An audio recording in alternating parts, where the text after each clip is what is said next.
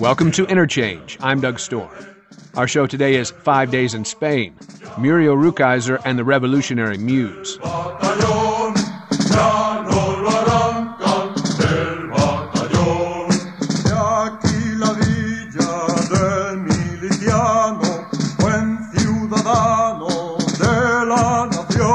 Our opening song is El Pendón Morado, performed here by Coro Popular Jabalón and recorded in 1977, an old war song of those fighting to restore the Spanish Constitution of 1812, which had been abolished by Fernando VII.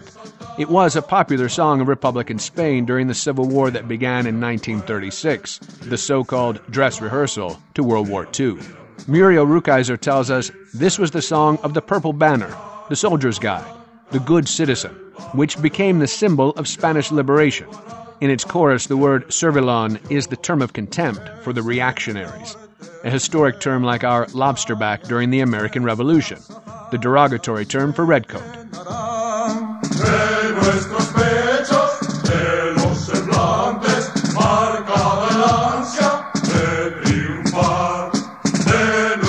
In 1936, 22-year-old Rukeyser, who had just won the Yale Younger Poets Award for her first book, Theory of Flight, was suddenly, almost accidentally, in Spain as a journalist to cover the Olimpiada Popular, or People's Olympiad, a protest event against the 1936 Berlin Olympics presided over by Hitler and the Nazi Party. Intended to take place in Barcelona, the capital of the autonomous region of Catalonia, the People's Olympiad was never held due to the outbreak of the Spanish Civil War. Rukeyser was only in Spain from July 19th through the 24th, but it was an experience that would inform her thinking and writing for the rest of her life. And though she wrote about it often and in several forms and genres, that experience is most fully related in her lost novel, Savage Coast, and it can be seen as a key to so much of her subsequent work. Our guest for this hour is Rowena Kennedy Epstein, a lecturer in gender and women's writing of the 20th and 21st centuries at the University of Bristol, and editor of the 2013 edition of Rukeyser's Savage Coast. She's completing a manuscript titled My Unfinished Spirit, Muriel Rukeyser Between Archive and Authorship, that's forthcoming from Cornell University Press. Kennedy Epstein describes Savage Coast as a young woman's political and sexual awakening imbued with the anarchist spirit of the moment. It's messy, strange, and psychological. Rukeyser begins living and writing in ways that will expose the authoritarian nature of gender depression, while asserting that sexual liberation is radical and anarchistic. In every way, Muriel Rukeyser and her art came to embody anti-fascism. But we begin, perhaps surprisingly, with Orson Welles. And be sure, we'll find our way to Herman Melville in the end as well. And now, 5 Days in Spain. Muriel Rukeyser and the Revolutionary Muse on Interchange on WFHB.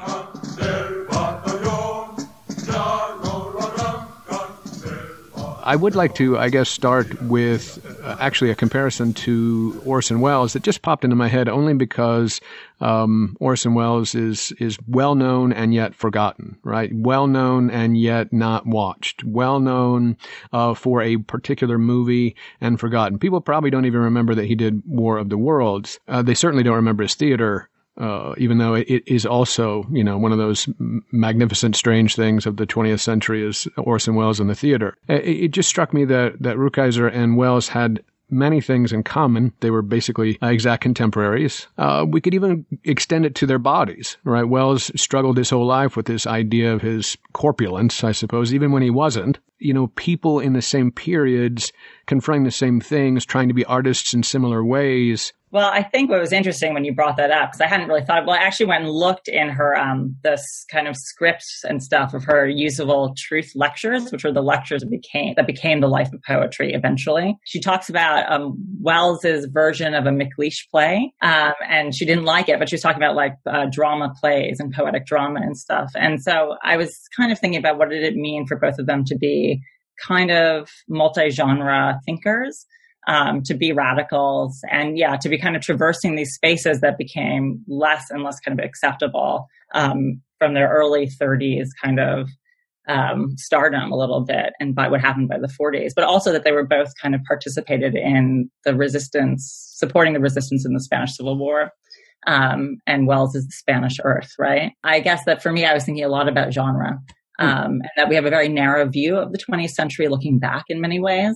But the times that both of them were working in the 30s and into the 40s, people were using all these different mediums, radio and theater and text and film. And Rukeyser was also working in film and writing scripts. And so I was kind of like, what did it mean for all these people to work across genres? And yet we have kind of a slim view of each of them from this vantage point. So I thought that was kind of an interesting way of thinking what the Cold War did to lots of different bodies, both genders, right? And how it kind of slimmed or made the canon seem more one-dimensional. And then what we lose when we kind of shut down kind of the other genres that kind of stars worked in, it means we diminish them ultimately. So that was also another interesting way in thinking about bodies, right? Their bodies were too expansive for a time that continually wanted them to be one thing, to produce one kind of work.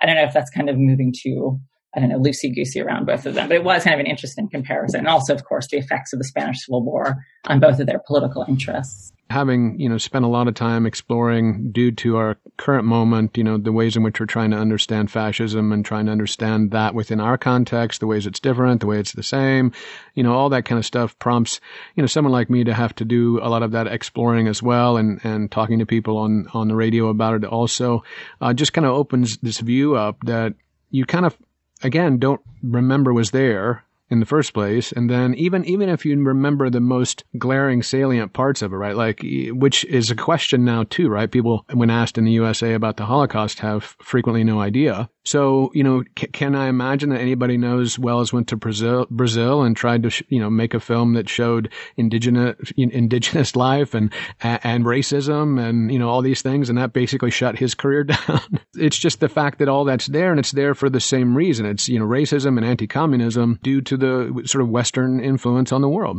Yeah, absolutely. And I mean, it is super resonant today because obviously that's a twin thing that's happening simultaneously now. And I think that like what was really interesting, I know you probably feel like this too. I get like a little chafe against kind of like the American fascism kind of rhetoric because, like the Nazis were really into the way in which eugenicist kind of ideology helped form the Jim Crow South. They took that as a cue, right? So it's really like racial segregation in America really helped the Nazis think through what to do in Europe. And that we always have this backwards way of narrating that. But Rukeyser was really attuned to that. And I wonder if Wells maybe was too, partly because of her interest in cultural anthropology and anti-racism in the early 30s.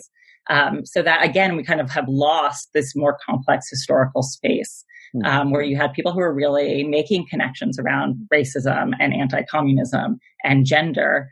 And we think of that as something that didn't happen. But the question that I ask a lot, we're working on Rukeyser, is what happens if we begin to let those people's thinking influence our own understanding of history and of other kind of ways for understanding how we've gotten to this period? And Spain is particularly interesting. In some ways, I think Trumpism is more like kind of Spanish fascism in that it's very much turned inward. That's how it was described a lot, or how historians talk about Spain.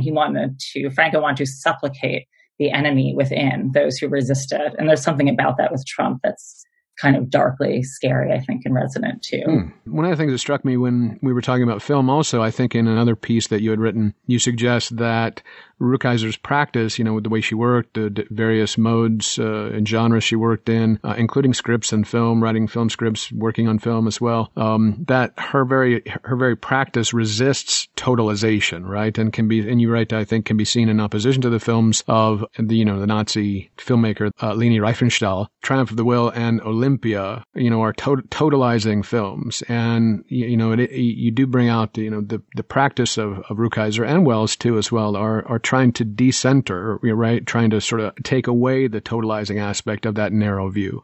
Yeah, absolutely. And I think for Rukeyser especially, that meant creating a literary, and not just literary, because she worked in multimodal forms, right? Photography and text or film, to make spaces where distance was clear and where it was kind of always that you were in a continual process, right? Because I think the notion of the totalizing form is that's a fixed form as well, right? That you kind of create a holistic binary or a system that can't be penetrated in any way. And therefore, it's a hegemony. And that what if you create a system of thinking or writing or interacting where it's always moving or changing?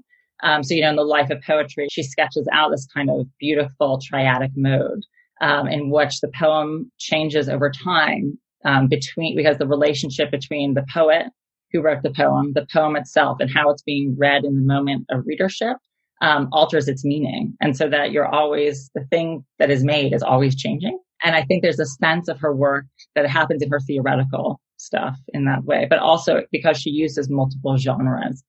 So something like Savage Coast will have a poem, kind of documentary or radio material, have a narrative, have other texts in it. And so that the reader is doing a lot of work too, to bring the text into being. Where Riefenstahl, of course, you sit there and you're kind of awash in the aesthetic, political cohesion of her work. And it's really a different experience of engaging materials. Of course, that also means that it can be seen as rougher or quote unquote bad in the mid-century ideas, because it's not coherent to one generic or aesthetic sensibility. Yeah, the successful view through the single window is working against it. That's I think a Fitzgerald quote. You're listening to Interchange on WFHB. Our show is about poet, novelist, essayist, biographer, radical Muriel Rukeyser. Our guest is Rowena Kennedy Epstein, a scholar of women's writing who recovered Rukeyser's lost novel, Savage Coast, about her 5 days in Spain at the beginning of the Spanish Civil War.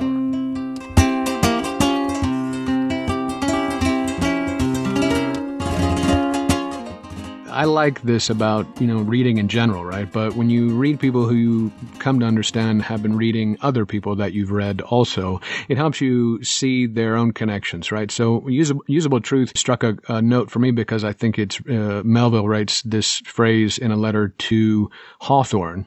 And I know there's some indication that Rukeyser was a Melvillian in some sense, right? Oh, for real. Yeah, absolutely. And she was, in fact, wanting to do a Melville reader. She pitched it a lot and was at one point wanting to do a Melville biography. So she definitely saw him as a particularly important influence in kind of American literature and thought. And she kind of has, she, in the life of poetry, she does the twin of Melville and Whitman. And Dickinson is in there in all these kind of interesting ways, but she really sees them as kind of like bringing the line forward.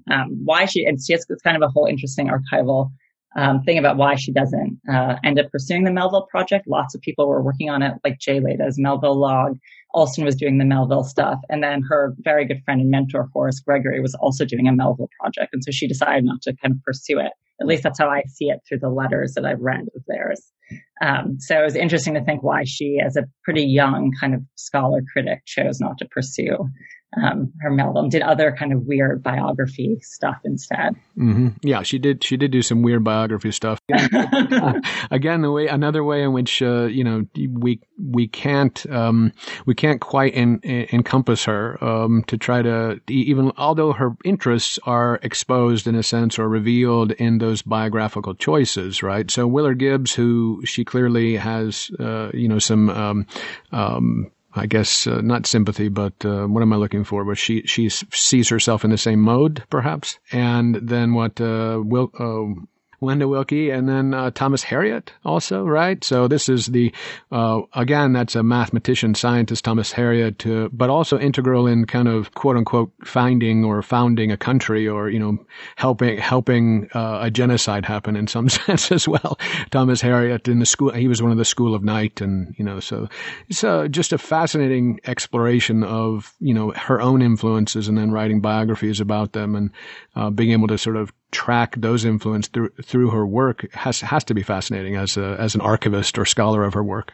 And I mean, it's from one of my things with it, it's like, why didn't she ever really write about women? Why are these the people that she chose? And one of the things that I've worked on the most recently is her unfinished biography on Boaz, which was actually the only authorized biography that she was undertaking. The rest were all unauthorized. Mm-hmm. And in fact, she didn't believe in authorized biographies. She was really against that idea, that everyone was writing a life and how they interpreted it.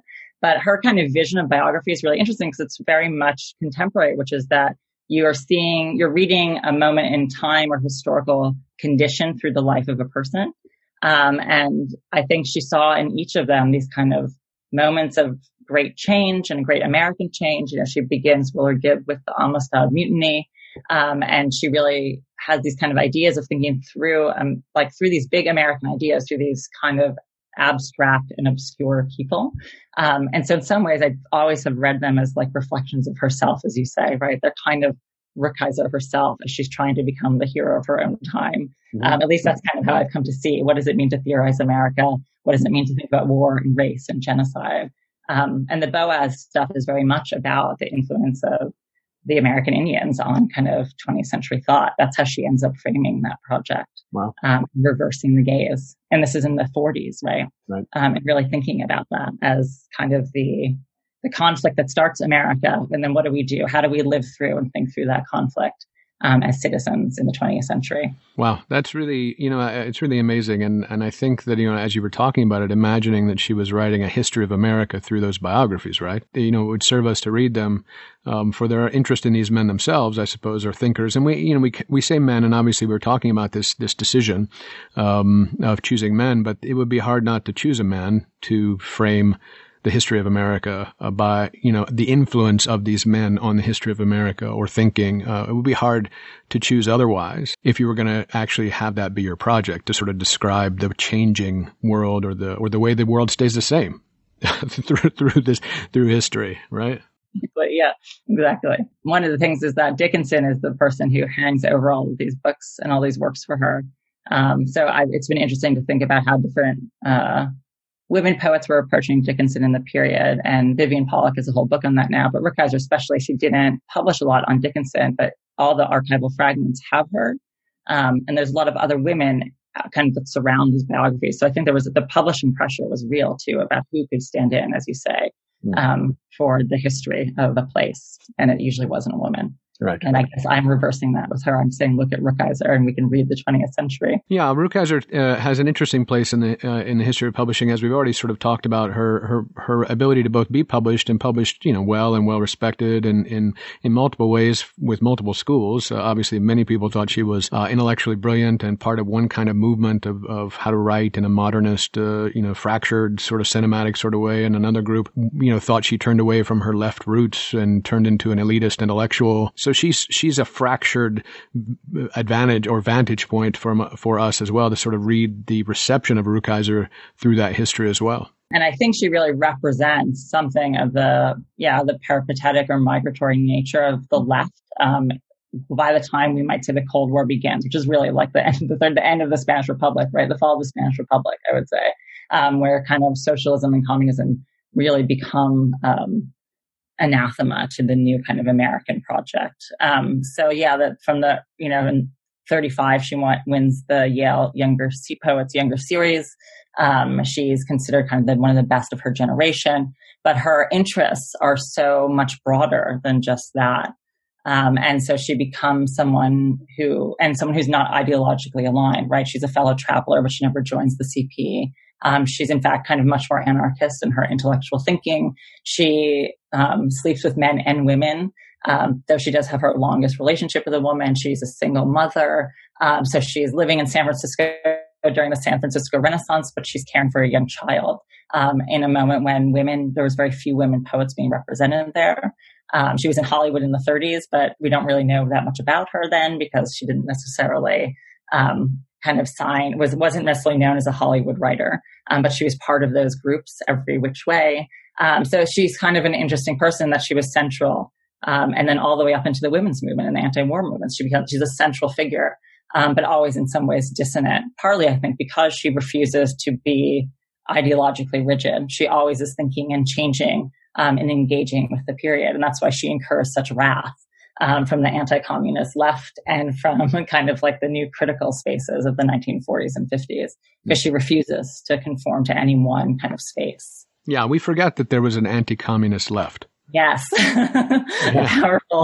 A strange and powerful paradox for sure. I hate to see the evening sun go down.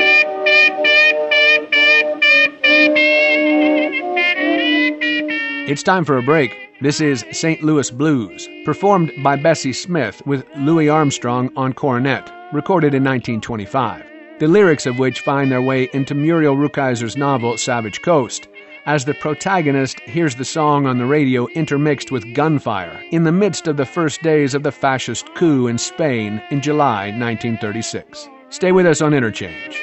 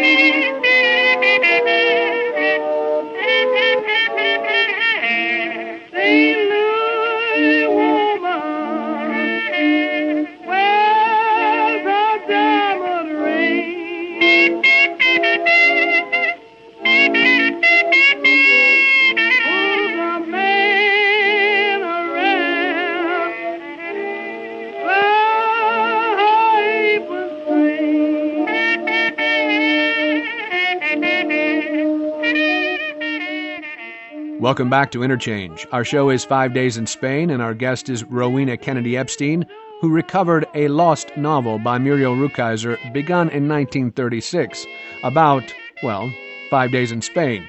This segment begins with the ways Rukeyser was attacked consistently by reviewers for not writing the way a woman should, especially by Louise Bogan, poetry gatekeeper for The New Yorker for 30 years. I got them St. Louis blues, just as blue as I can be.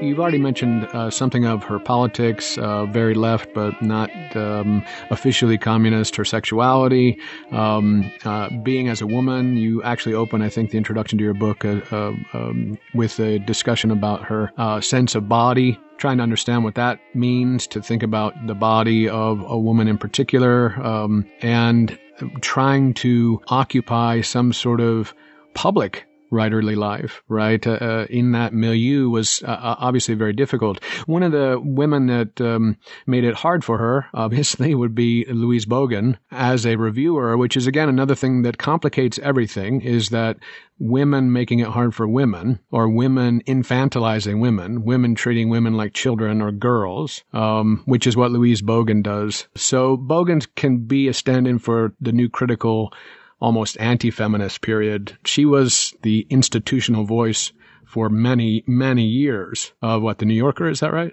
Yeah, exactly. Yeah. For like 30 years of The New Yorker, from the 40s onwards. So she was the main poetry critic, right? So absolutely kind of a gatekeeper of her time.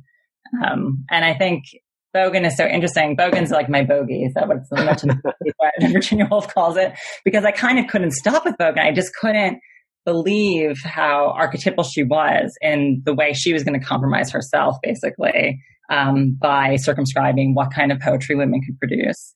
And so she talks a lot about women poets. The best thing that women poets could do is write in minute particulars, to be basically small lyric poets. And of course, reading backwards, I find this enraging, right? But Rukeyser also found it really enraging at the time. And so in a lot of her letters, after she would get a Bogan review that would call her like a deflated Whitman, and she described Rukeyser as wearing Sybil's robes that are now, quote, truly threadbare and stuff, those kind of like mythic takedowns. Rukeyser just would kind of go off on her in these private letters about that she was in fact an anti-woman, that she was kind of just all these kind of intense like notions about gender and genre that Bogan was kind of inscribing upon Rukeyser. And it was very much in bodily form, right? That Rukeyser's body itself kind of was a failure to conform either to the lyric body of the woman that was small and petite, or it was kind of this degraded Whitman character. Mm-hmm. So it was a really interesting kind of way in which the conflation of the body and the poetic voice become central to the critique of Rukeyser. But, Adrienne Rich's first book, I think Auden called it neat and well dressed, right? So it wasn't like Rukeyser was alone in having her work and her body conflated. It was a sign of the times for sure. Well, in the conversation we just aired last week on the Jakarta method with Vincent Bevins, we talked about the ways in which if the CIA targets you, there's no one to complain to.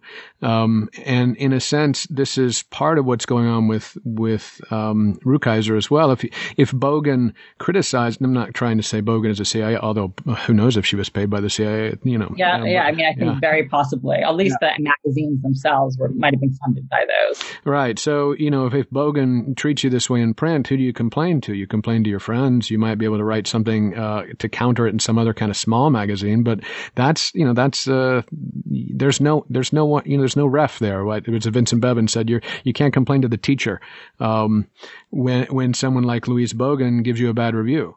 Yeah, absolutely. And though I think she did, and she definitely wrote complaining letters to The Nation, but I haven't seen her complaining letters to The New Yorker. But you're right, you are kind of stuck, and I think Rukeyser found herself with Bogan's attacks, and then the earlier stuff in the Partisan Review that was, virulently sexist. The way they kind of talked about her and her work is that you kind of begin to get a reputation, and so in some ways, Rukeyser's reception has dominated our understanding of her.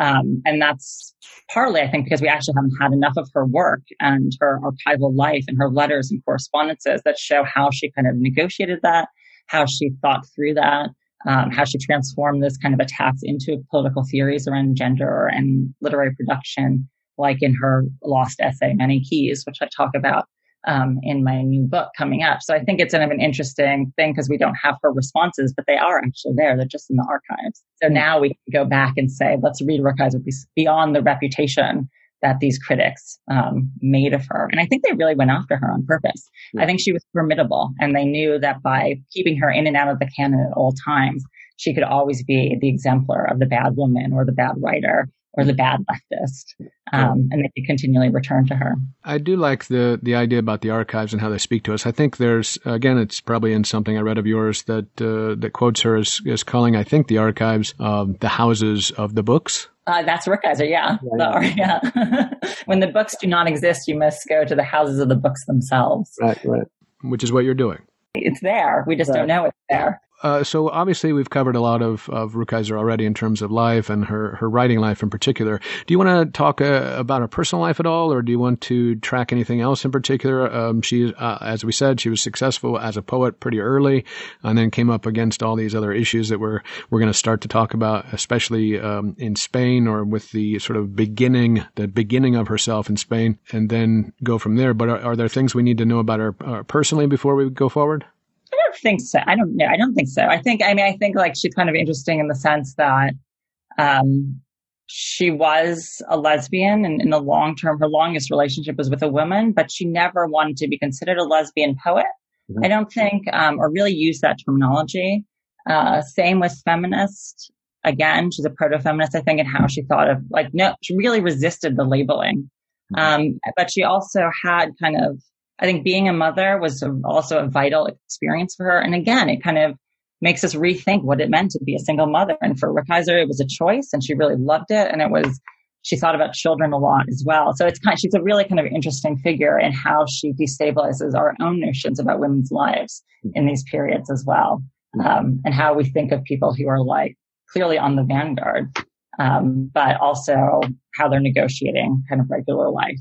In a daily way as well. But I don't know if I think Savage Coast in some ways leads us into some of those things.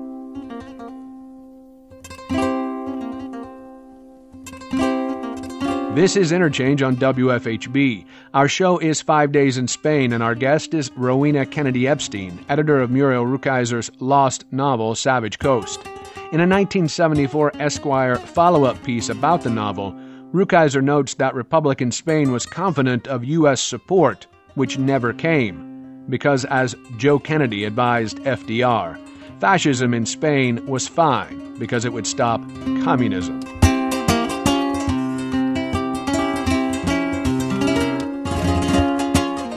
So we already talked on Interchange before a little bit about Rukeyser in a previous program with Sarah Ehlers on her book, Left Poetry. And we talked about the Book of the Dead, which is a poem sequence that's an important one. It's actually a well-known, important poem sequence that's documentary in a lot of ways. Another thing that she gets, I guess, knocked against her is putting non-literary things into her work. This is, again, her wish to expand those boundaries. It's interesting that she was so taken to task for that when someone like Eliot clearly does that too all the time.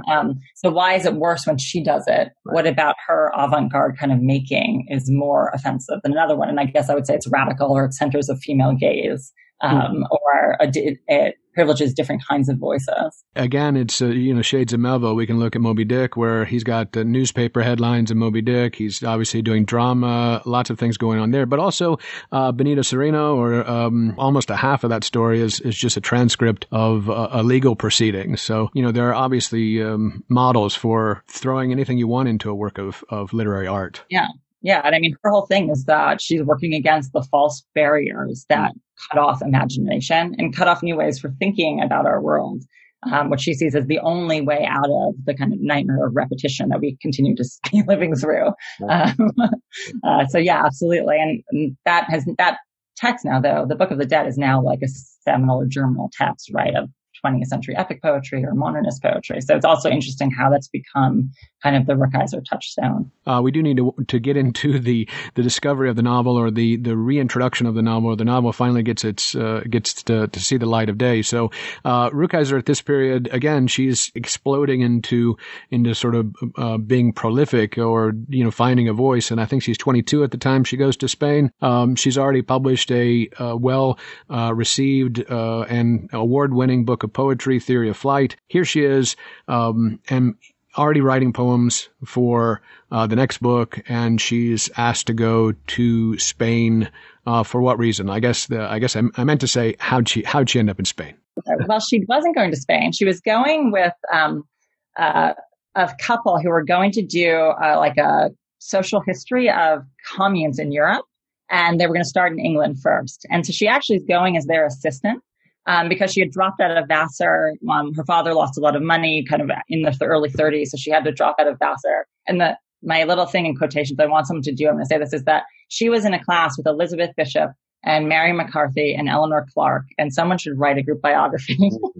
I don't ever get to it, of these women coming out of this Vassar class in the early 30s. So she was kind of she was doing journalism, and she had kind of was now seen as this kind of up and coming poet. And she was asked to it was her chance to go to Europe, basically, as an assistant to this couple.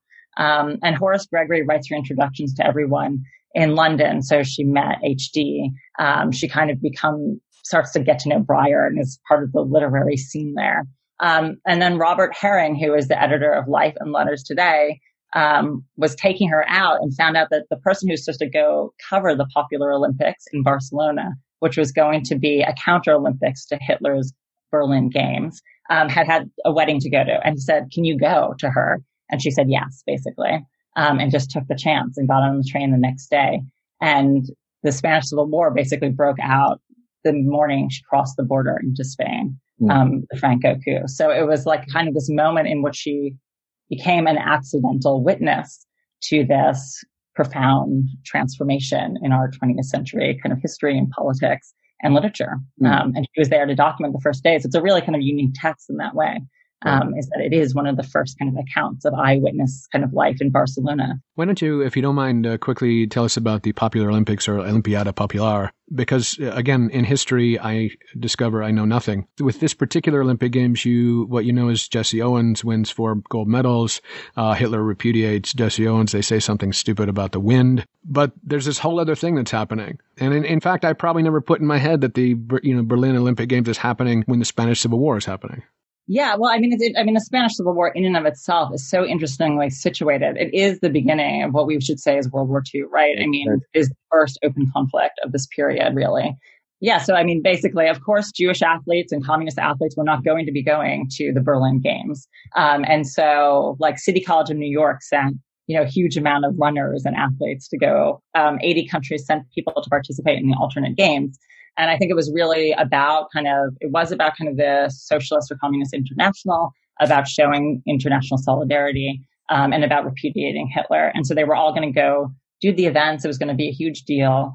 And Franco chose to have the coup during that period when there was international focus as well. So I think he was aware of it at that time, about what it meant to have kind of all eyes in Spain a little bit in that moment, because it was getting a lot of press in international news. I mean, the world is so complicated, and we do so little to actually study it, to think about it, to imagine other worlds within the context of the world that we've been given by the shaping forces. So it's really a wonderful experience to get back into that world in this very intimate, personal way. So tell us a little bit about the book. It's called, again, Savage Coast. I think it was published in 2013 by Feminist Press. Yeah, absolutely. So what does it mean to have discovered this book? Well, I thought it was the most exciting thing that had ever happened to me because I had been looking for what I thought was her novel, because I had found, as I'd been doing archival research on her work on Spain, and I would see outlines, I'd see date books, and I was like, there has to be a novel somewhere. And I was giving a talk with her then current biographer. And I said something about it. She's like, oh, it's there. And I was like, what do you mean it's there? And she's like, oh, it's in the box of miscellany. It's called Savage Coast. So like the next day I get a train from like New York to DC, and I go and read it sitting in the library. And I couldn't believe it, because to me, it was not only aesthetically incredibly interesting in what she was doing with kind of multi-genre forms, how she was kind of creating this like personal, political, lyric and documentary text I found so exciting. But it was the story of like a heroine of her times. And a lot of the Spanish Civil War literature is, at least by the international kind of literati that went there, is written and narrated by men. And yet women were very important as participants in the resistance and the Popular Front movements. And so it never made sense to me that we didn't have more work by women from the period. And so finding it was like kind of an extraordinary moment, because it was a text that I had hoped existed. And as Rukeyser would say, it did exist. It was there. It was just in a box of miscellany. So it was there with the rejection letter on top, waiting for someone to come and see why it should be in the world. So it was for me as a young scholar, I was 26, 27, just starting graduate school. It was a pretty exciting discovery. And affirmed a lot of what I thought about how, exactly what you say, that we have much more complex histories that we don't have access to. And it was exciting to be able to read one of those histories.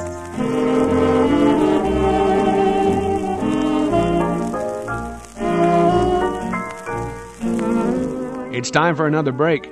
This is Alone, written for the 1935 Marx Brothers film A Night at the Opera. We're listening to the 1936 recording by Maurice Winnick and his orchestra with Sam Costa on vocals. Helen, Rukeyser's fictional self in Savage Coast, hears this song after the announcement that loyalists in Barcelona have captured General Manuel Godin, one of the key figures in the fascist revolt against the democratically elected Second Spanish Republic. Stay with us for more on Interchange.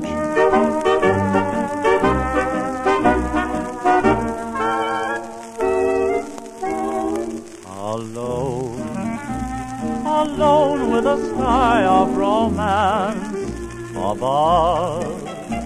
Alone on a night that was meant for love. There must be someone waiting who feels the way I do.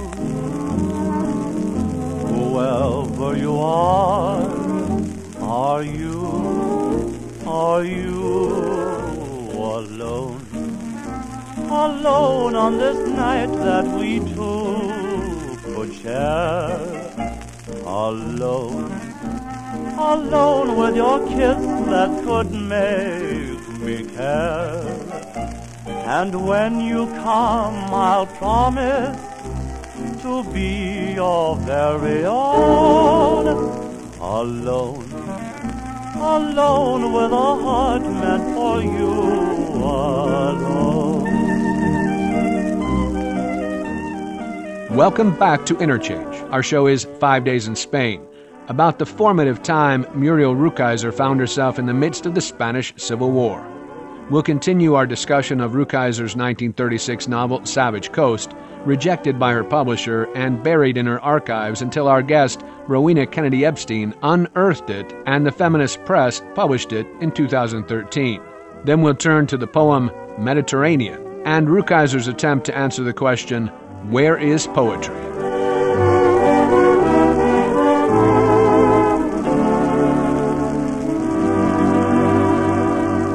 Now, you note it had a rejection letter on top of it. Why was it rejected?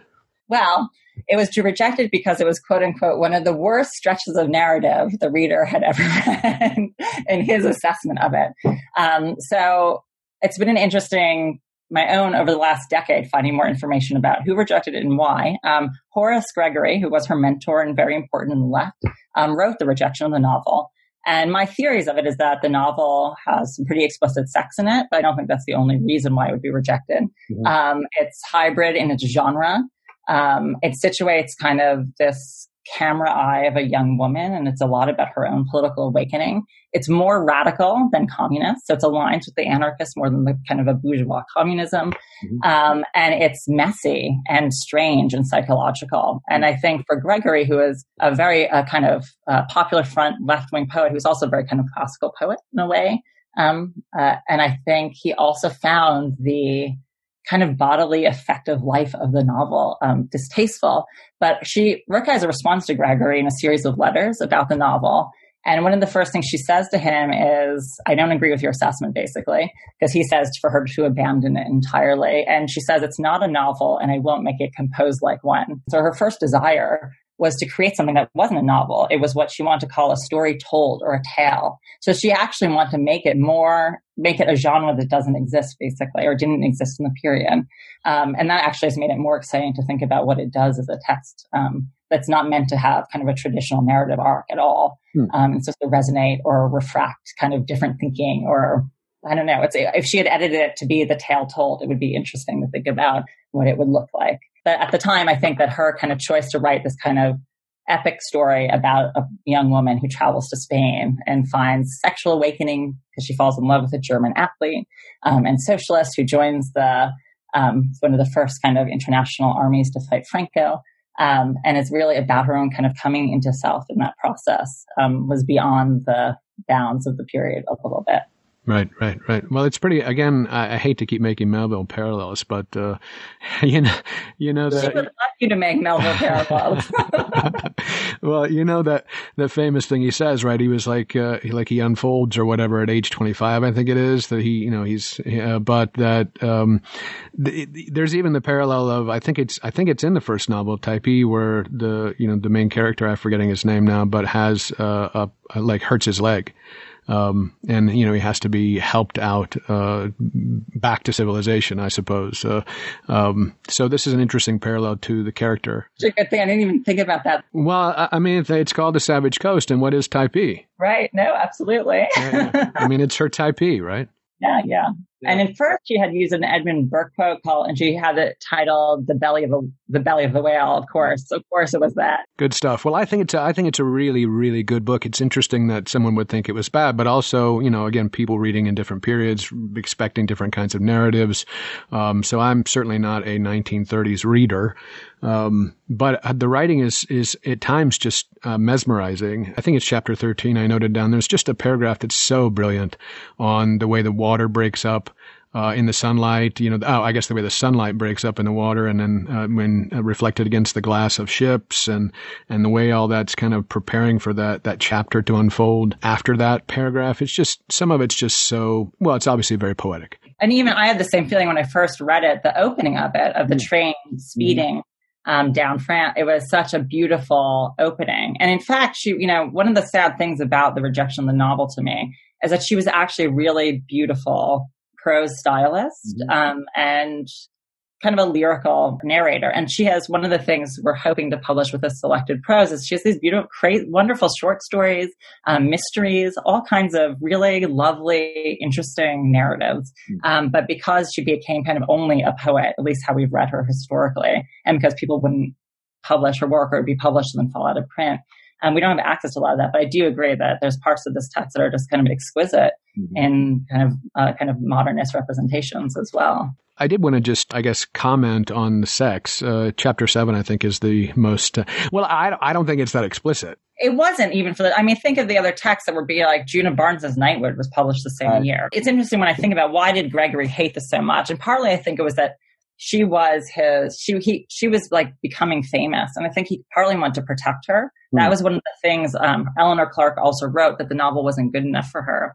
And I think one of the things in looking at the projects that she wanted to do the most, that never came to pass, there were ones that really didn't conform to the period. And I think there's something about, it's maybe not really that she was having these kind of sex scenes. It was that they're kind of like, they exist as part of this like narrative that's so fluid, and is so political and explicit in a way that becomes what is almost uncomfortable. Like I kind of think they make me blush. They're a little cheesy or too purple or something. They're not explicit. They're like, oh, it's over the top metaphor. Right. The agency of the female character maybe was the problem. Maybe, right? I mean, 36, you've got Henry Miller writing Black Swan and then Tropic of Cancer. It's not, this is not a period that can't handle sex. Exactly. And people really had all kind of like polyamorous and pretty radical sex lives. Yeah, it's a good time for sex, actually. Exactly. Yeah. It's a heyday. But I think because it was in context of kind of this anarchist experimental theorizing of his historical moment, that it made the reader, at least made Gregory feel it was too exposing to her. The fact of this beginning in this space, which is anarchist, sexual, a discovery of self within this political moment that is not capitalist, that is something else entirely, I think does make the book a problem for the world she wanted to publish it in. Also, she basically makes the connection in this era, which is that gender depression is part of authoritarianism, right? And that means sexual liberation is part of anarchism or kind of a bigger radical project. And she's making kind of explicitly in this text. And she does it also with race in the same period. And I think that those people did not want to make those comparisons. And I think that's part of the anti-communist left in some ways too. Kind of a bourgeois communism or democratic socialism does not undo the hierarchies of gender and race in the way that they need to be undone.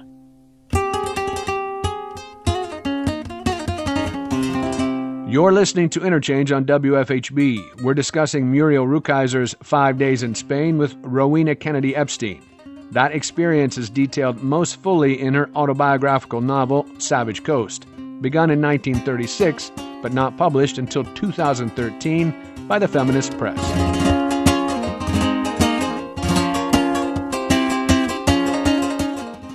Well, give us a little bit of a summary of the book, if you can, or just sketch it a little bit. So the book is almost entirely autobiographical, in that it charts the 5 days that Rukeyser is in Spain, which are also the first 5 days of the Spanish Civil War. And she's traveling on the train from England through France with other athletes who are going to go participate in the People's Olympiad. And the train is then stopped about a half an hour outside of Barcelona. And war kind of breaks out around them. So it's partly like a comedy of errors on the train a little bit as part of it's also a very funny book, right? Because she really caricatures Americans and the British, and kind of does this thing where she like identifies everyone by nation. But it's also about her trying to understand the nuances of this very intricate political moment. And to me, as a reader who has read other Spanish Civil War texts by British or American writers, is that she really brings in the voices of the Catalans who are experiencing this war firsthand and their own interpretations of it. So I found the dialogic nature of the novel really interesting because it's partly about her just recording what people are saying to her about what they think is going to happen, or about her kind of listening to the radio addresses come into the cafe in the town they're stopped in. Kind of the climax of the novel is her getting on a truck and going into Barcelona, and kind of the guns and the planes flying around, and kind of Barcelona after it's become a battlefield. And she again kind of documents what she calls this kind of new city in which the anarchists have taken control of it, driven the fascists back. And she's trying to understand kind of what's happening. And it's both kind of a granular documentation of that and looking at the sun and the sea, as you say, and the barricades, but also kind of thinking about it in the macro political sense about what's happening in the rest of Europe and America. And then during this period, she meets a German, very handsome German lover who she calls Hans in the book, whose name is Otto Bach in real life. And they have sex on the train. They speak like through a dictionary, and it's very romantic. And he stays to fight the fascists, and she goes back to America. But he becomes this kind of allegorical person for her, or her muse, her revolutionary muse. She thinks about him and writes about him forever after she hears that he's died at the end of the war, fighting Franco's troops. So it's kind of this, it's a love story. It's about sexual awakening. It's about coming into radical consciousness about how she wants to align with herself in the world. And it definitely defines Rukeyser's own political projects for the rest of her life as well. The key issue throughout, I think, is that this is a generative moment that much of her other work springs from. And as you say, she repeats it again and again, right? She tells us the same stories in different forms. She uses even the same language in other forms. One poem in particular, you pointed out, Mediterranean. I think it's in 5 sections, but it's a long poem that basically runs us through the novel almost. Yeah, absolutely. And she writes that the way she's phrasing that is like she's on the boat kind of evacuating, right? So a lot of what is interesting to me is that she uses Spain as this place she returns to and looks back to, but she describes it in the terms of photography or film a lot, right? That it's something that becomes more real and more visible as she moves farther away from it in a way. And it kind of refracts out. But yeah, Mediterranean is the epic poem that ends right after the Book of the Dead in the book she publishes in US1. And so it becomes a really important, I think, bookend or conversation that she develops over time about how do we remember and integrate and keep these histories of resistance with us? And then how do we kind of move them forward or imagine through them? And Mediterranean has that back and forth where she's on the boat thinking about her experience, moving away, but moving closer at the same time. And I think that's when I talk about her process poetics. She's always trying to think of this thing that's ever enlarging, so she says, right, becoming clearer. And that Spain encapsulates that. And really, when you think about the 20th century up until our own moment, I still think that what happened in Spain was one of the last moments and where there was a real sense that our political lives could shift. Mm-hmm. And that was a crux, a moment that really shaped how we all kind of understand social democracy or radicalism or liberation over and against kind of a fascist capitalism that has dominated our lives, right? And she's always thinking about it as it kind of winds its way through her other experiences and other political engagements. Well, the Mediterranean I liked very much. Again, it was an interesting read simply coming after The Savage Coast and sort of recognizing what she was talking about, but also understanding that you almost needed The Savage Coast to read the poem. Yeah, absolutely. And I think that, in fact, what I realized when I found the novel was that so much of her work became clear to me, all these references, and that one of the, I think, tragic implications of what happens to writers who find themselves kind of always up against these kind of the critic or the publishing establishment is that we don't get the full story. And so the more I was reading her unfinished work or her lost work or archives, all of these other texts became so much more lucid to me because of exactly that reason. You're like, oh, I understand what she's pointing to now, because I actually have like the text a little bit in front of me. And I think Savage Coast definitely gives you a map of reading the rest of her work that refers to Spain a lot, especially something like Elegies, which is, she writes it over the 40s, but again, it begins in Spain. And Otto Bach and the scenes of the river are kind of there over and over again throughout. Yeah, an obvious point in her life that had significance. Let's destroy that new criticism as well. We have to read some biography to understand some poetry. Yeah, absolutely. And someone like Rukeyser, who not only wrote biographies, but was interested in how her own experiences were affecting the things she was making, right? Yeah. She wanted to know that. And that's why she becomes so important for the feminist writers, from like Adrienne Rich and Anne Sexton, because she wrote about birth and she wrote about sex. This poem in particular, Mediterranean, asks the question, where is poetry? And seems to me to be trying really hard to answer it. Yeah, it does try really hard. I don't think this is the poem that answers it either, right? And she asked that same question at the beginning of The Life of Poetry. And I think The Life of Poetry, which starts out as lectures, her usable truth lectures, is about trying to decide how the poem offers us a space to think through the crises that we're in. And she has this whole thing about how poetry doesn't lead to action, because Auden, of course, famously says poetry makes nothing happen. But she says poetry isn't thinking, but it prepares you to think. And poetry is an action, but it helps you kind of envision what could happen. So it's this beautiful quote that if I can find it, I'll read it to you. But it really is about the way, like, what is the process of engaging the world through the poetic space that can help us visualize, imagine, think through new ways of being and seeing and connecting. And I don't know if you're right. I don't know if Mediterranean is the poem that answers that, but it is definitely part of the beginning of her theorization of that question. Right. Well, I just like that she continues to assert it, right? The poem, she does this a couple of times, right? The poem is that week. So those 5 days is the poem. It's the beginning. Fact, she says. A poem is the fact, right? But stresses that memory fails. Yeah. And the poem exists there, right? And the poem almost becomes, as she says, the picture at our eyes. And it's really interesting to think how much she goes on to do this 15-year collaboration with the photographer Bernie Sabat, right? Who's the famous 1930s photographer.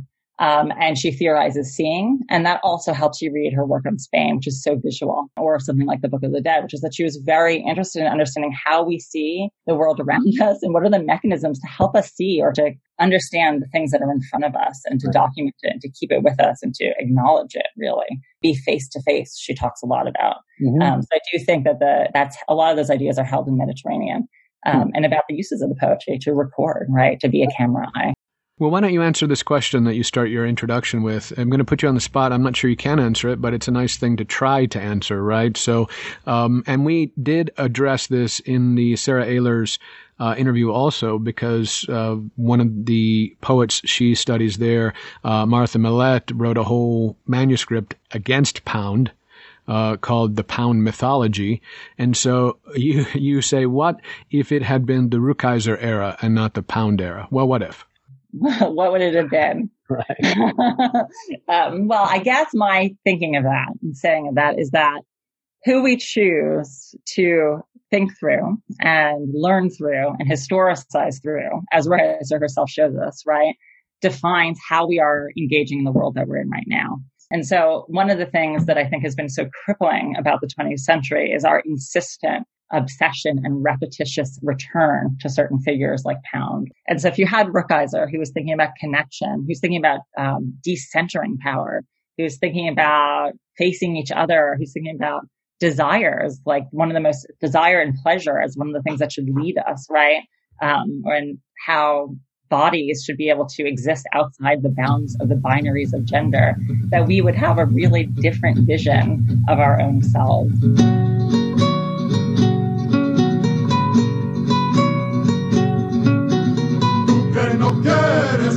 Queremos la ley preciosa, pues también nuestro. Trágala, trágala, trágala, perro. Trágala, trágala, trágala, perro. That's our show. We'll close with El Trágala. Rukeyser calls this a fierce and happy song against reactionaries and tyrants. And she translates the title as Lap It Up. It begins addressing reactionaries. What we believe and love, you can't believe in. Love and values leading us forward. Thanks to Rowena Kennedy Epstein for joining us to discuss the lost novel of Muriel Rukeyser, which details one of the most important periods of her life, her 5 days in Spain, from July 19 to 24.